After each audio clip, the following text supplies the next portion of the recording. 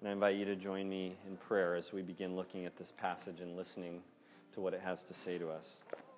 Our God of grace, as we come into this room and we bring with us our stories, the stories of our lives, we may come today with particular fears on our hearts that are driving us. We may come with worries, or we may come with hopes and joys and new possibilities. We might come, and it's been the kind of season in our life where we wonder if we can ever believe in you again, or we may come with a newfound faith in a sense that you are so real that how could we not follow you and learn more about you every day and drink deep from your word in your community and your grace. And it's just true that we come as a great mixture of stories. And as we sit in these chairs, we might assume things about those around us, and usually those assumptions are wrong. We're all more of a mess than we care to admit. And the story of your grace through the scriptures tell us that even though we're more broken than we want people to know, at the very same time, through Christ, we are more loved and accepted than we ever imagined. And I know there are people here who have verbalized how much they need to hear that every day. Both parts of it, that we are a mess, but that you enter into a messy world and there is a definitive love that you have for us, a forgiveness and a grace that you meet us with before we've done anything to deserve it. And in this time now, as we listen to Luke chapter 24, we pray that that grace would be evident, would be pouring through the words that are spoken and heard. Through your Holy Spirit's power, and in Jesus' name we pray. Amen. Last week's question was, to what have you said goodbye? And so people answered that question in a bunch of different ways. To what have you said goodbye? Toxic people. The confusions of the youthful development. Some homes and dreams that I really wanted but had to die to and surrender my idols. It was painful, but nevertheless, God had to take it away to make room for Him. Our first kids. I've said goodbye to stability and predictability. Life has been more of a journey of trust. Comfort and stability of a place to call home. Our house we lived in for 30 years. My grandmother.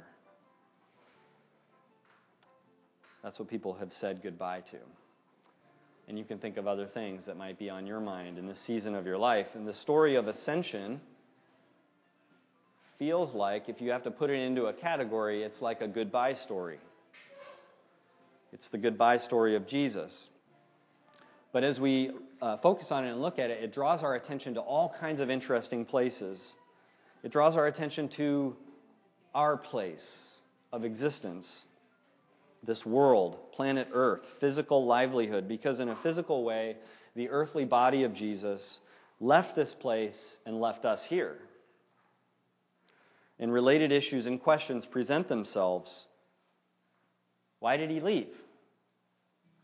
Where is He? Why is it taking so long to come back? And we notice that the world that He's left us in isn't always that fun. As some people have poignantly said, maybe you've heard this, life sucks and then you die.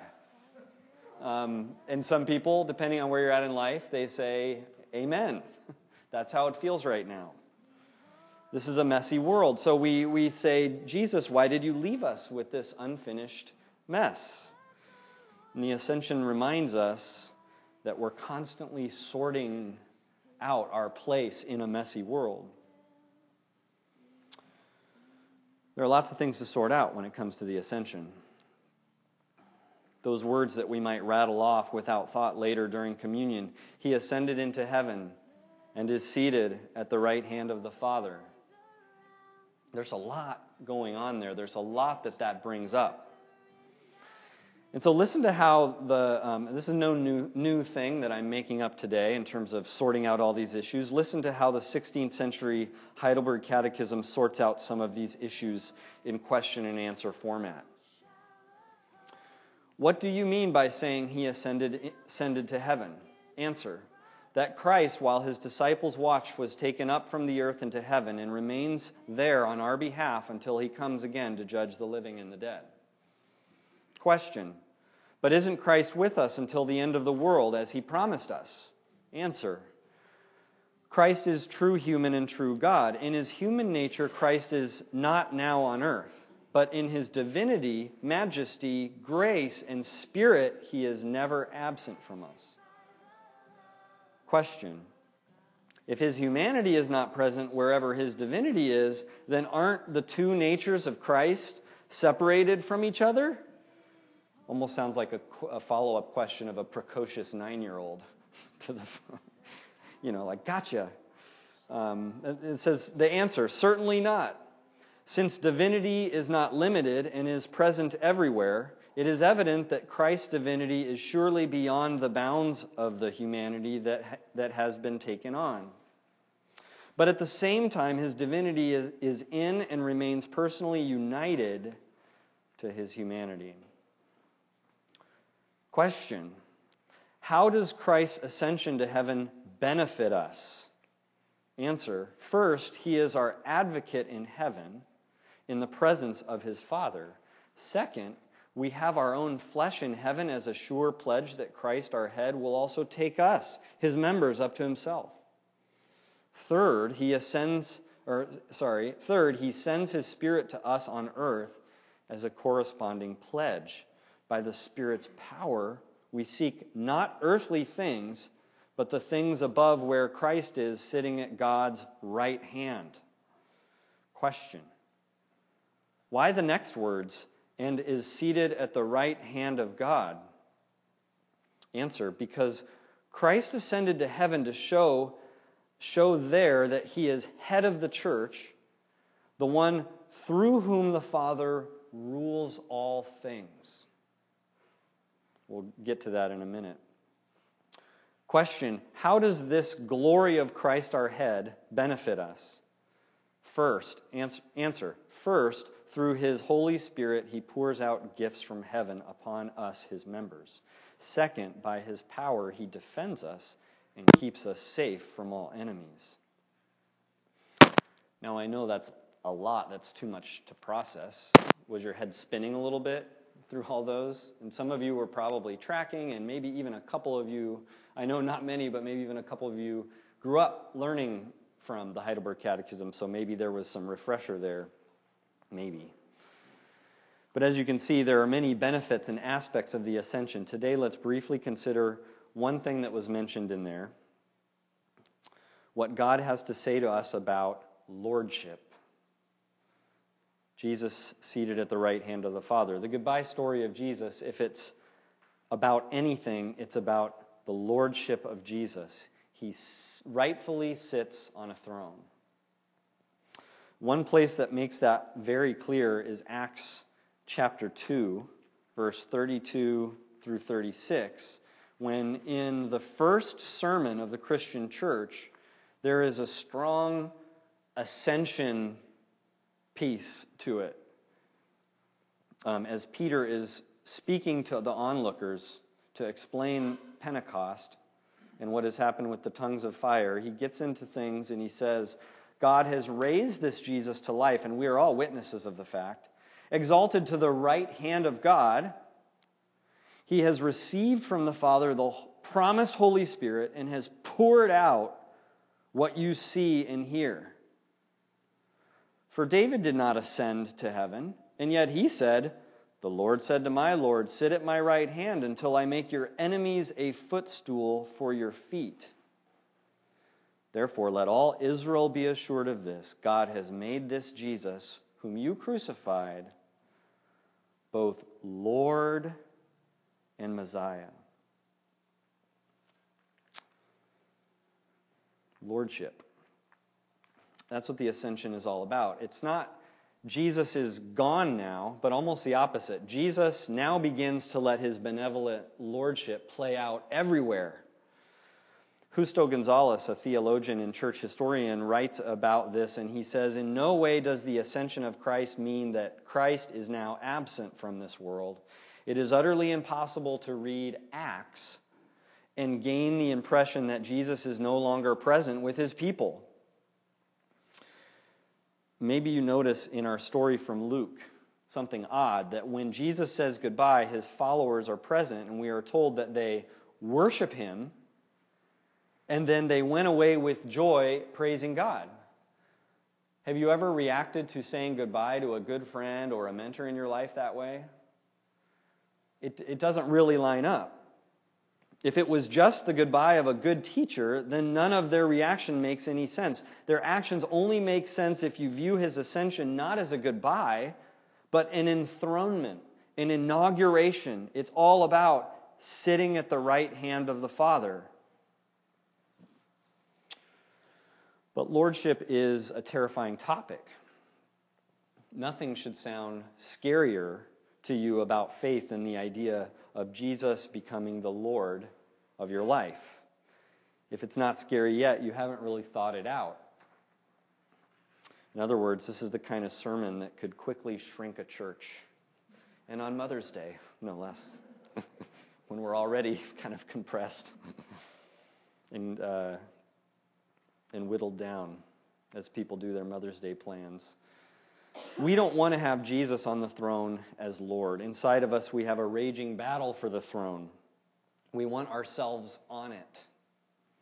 There's so many histories, maybe you've read some of them, histories of kings and the generations of kings. There's even some of those in the Old Testament, in the books of 1st and 2nd Kings and Chronicles. And in these stories, you'll even see children, you'll see the prince of the king, the son of the king, killing off family members and even their own father in order to get on the throne. And that's a nasty picture, but it's a fantastic picture of our own spiritual inclination, if we're honest. So we have to know that. We have to be aware of that. The Bible tells us that Christians are those adopted as kings. Adopted as the king's children, I should say. So we are princesses and princes of God the Father. We're destined to inherit the kingdom alongside Jesus. And as those princes and princesses, we have been given so much, handed to us on a silver platter, and yet we're sinful. And so we want to throw off God's lordship. We have that all inside of us. And so we look for any evidence that he might actually be a tyrant. We're always on the lookout for that. You've had conversations throughout your life. You've talked to friends who are certain of that is the conclusion they've come to. And if we can come up with such evidence, and we can justify putting ourselves on the throne again. But it's really silly because he's given us so much. So a Christian, if you can see the gift and the gift-giving king for how good it is, if that happened, the Christian would start to yearn for knowing how the king would have us do his bidding.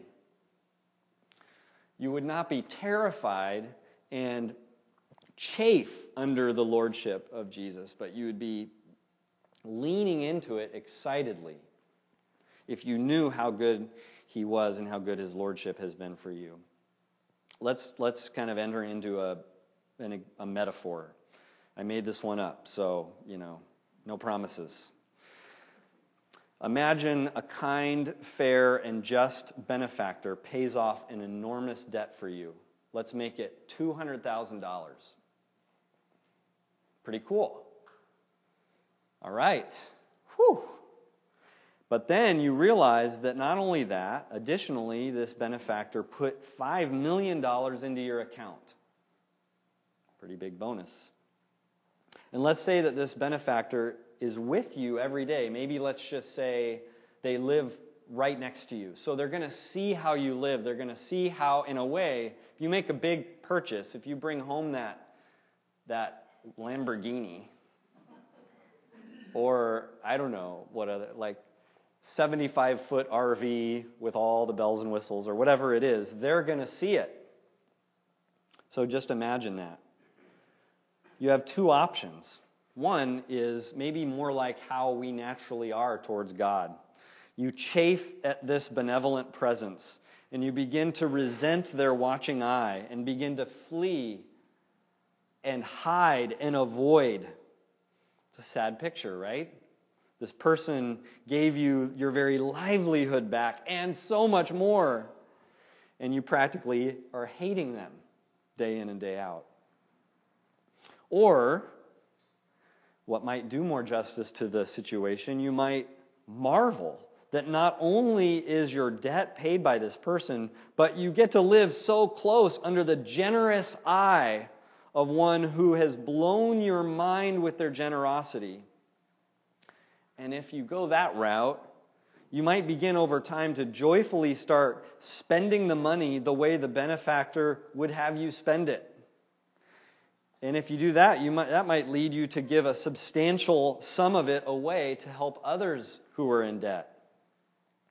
And you eventually see how much it's a joy to be spending this person's gift in a way that delights them as well as you, rather than running around selfishly wasting the money away and justifying your behavior with all kinds of half-truths and trying to avoid the notice of the gift giver. That's a picture of how we are with God in general as Lord. It's like that with the lordship of Christ in your life. A Christian who understands her gift from God would want to stay close to God and God's word and God's community because you've been granted your very life back. An immeasurable treasure, and you long to live in a way that delights the gift giver. The gift giver has gained your complete trust and adoration and has become the center of your life. You can't get enough of his leadership in your life. That's lordship. In the Christian church, you'll find people for whom, far from being terrified of him, they begin to be tender-hearted towards Christ as their Lord. People who start to long to learn more ways that their lives might operate as if Christ is on the throne, in charge of each area of their life. It's kind of normalized in church, in Christian community. One of the things that I got to say as the charge to elders 2 weeks ago at our ordination service, I did the charge to the elders and David did the charge to the deacons. And in the charge to the elders was this great line where the lordship of Christ is normalized. Remember that at all times, if you would truly give spiritual leadership in the house of faith, you must be completely mastered by your Lord. Completely mastered by your Lord. It's not uncommon in the church to find even a feeling of fondness in people for the lordship of Christ. Something changes in a person when they find Jesus as the good Lord of the throne on their life and they begin to experience the benefits of living as if that's true. Instead of, Jesus, give me something new this month, they say, Jesus, take away from me this month so that I can trust you more as Lord. Instead of, Jesus, show me something in your scripture that I agree with, it's, Jesus, show me something in your scripture that will be bad news for my ego or my pride, or something I'm holding on to tightly. Instead of, Jesus, help me to boldly chase with courage what will give me pleasure. It's, Jesus, show me how out of whack I have become, for example, in my sexual habits. Instead of, Jesus, provide for these new possessions I hope to attain, or these bucket list vacations. It's, Jesus, show me how I am sitting on the throne of my life and using money to enforce my own decrees. The 16th century reformer John Calvin was a prolific preacher, teacher, and writer of kind of explaining and summarizing the Bible. This is what he said at one point about the Lordship of Christ. Jesus Christ now fills with grace and kindness the throne that for miserable sinners would otherwise have been filled with dread. Jesus Christ now fills with grace and kindness the throne that for miserable sinners would otherwise have been filled with dread. Let's take an example, like kind of a current modern example that probably applies to a good majority of you. How many of you would it be a normal thing to pull up, how many of you do mobile banking? Like, you have an app and it's your bank. Yeah, I saw a lot of hands, little sheepish hands, yeah. It's okay. And then how many of you do any kind of online banking at all? Is that like most people in the digital world? There's most, right? Okay, we're not in checkbooks and checkbook ledgers quite as much anymore. So it would be pretty normal for a lot of people to check their mobile app on their smartphone on a weekend. Like maybe you did yesterday, or maybe you did this morning, or maybe you're going to this afternoon. Or maybe you do it on your laptop or whatever, but checking your balances. So just think for a minute about how that might be a terrain where the Lordship of Christ is at play. Think about and try to get in touch with the issues of Christ's Lordship that come to the surface as as it pops up, as you enter the password, and there's those balances, and your imagination gets going. What are your worries? What are your plans and your hopes as you take stock of your finances? And what does all that say about where your trust is and what's on the throne of your life? Consider this. What if every time you pulled up the app, or every time you looked at your balances, right before you said some kind of a prayer for the Lordship of Christ? Maybe it seems extreme, but just consider this, that you do this and you say something like this, like I wrote some things down. What if you said something like, God, help me to see where I'm trusting money instead of you. Help me to see how I'm keeping you out of this realm. Or maybe something as simple as this. Turn my handling of money into a beautiful place where your kingdom is flourishing. Because with the Lordship of Christ, one of the pieces of the ascension is that our eyes are led to where Jesus is. Our eyes are led to the presence of God. Our eyes are, we're told in Scripture, are kind of drawn away from the intensity of all of these earthly things. In Colossians chapter 3, the chapter starts out, I'll just read 2 verses.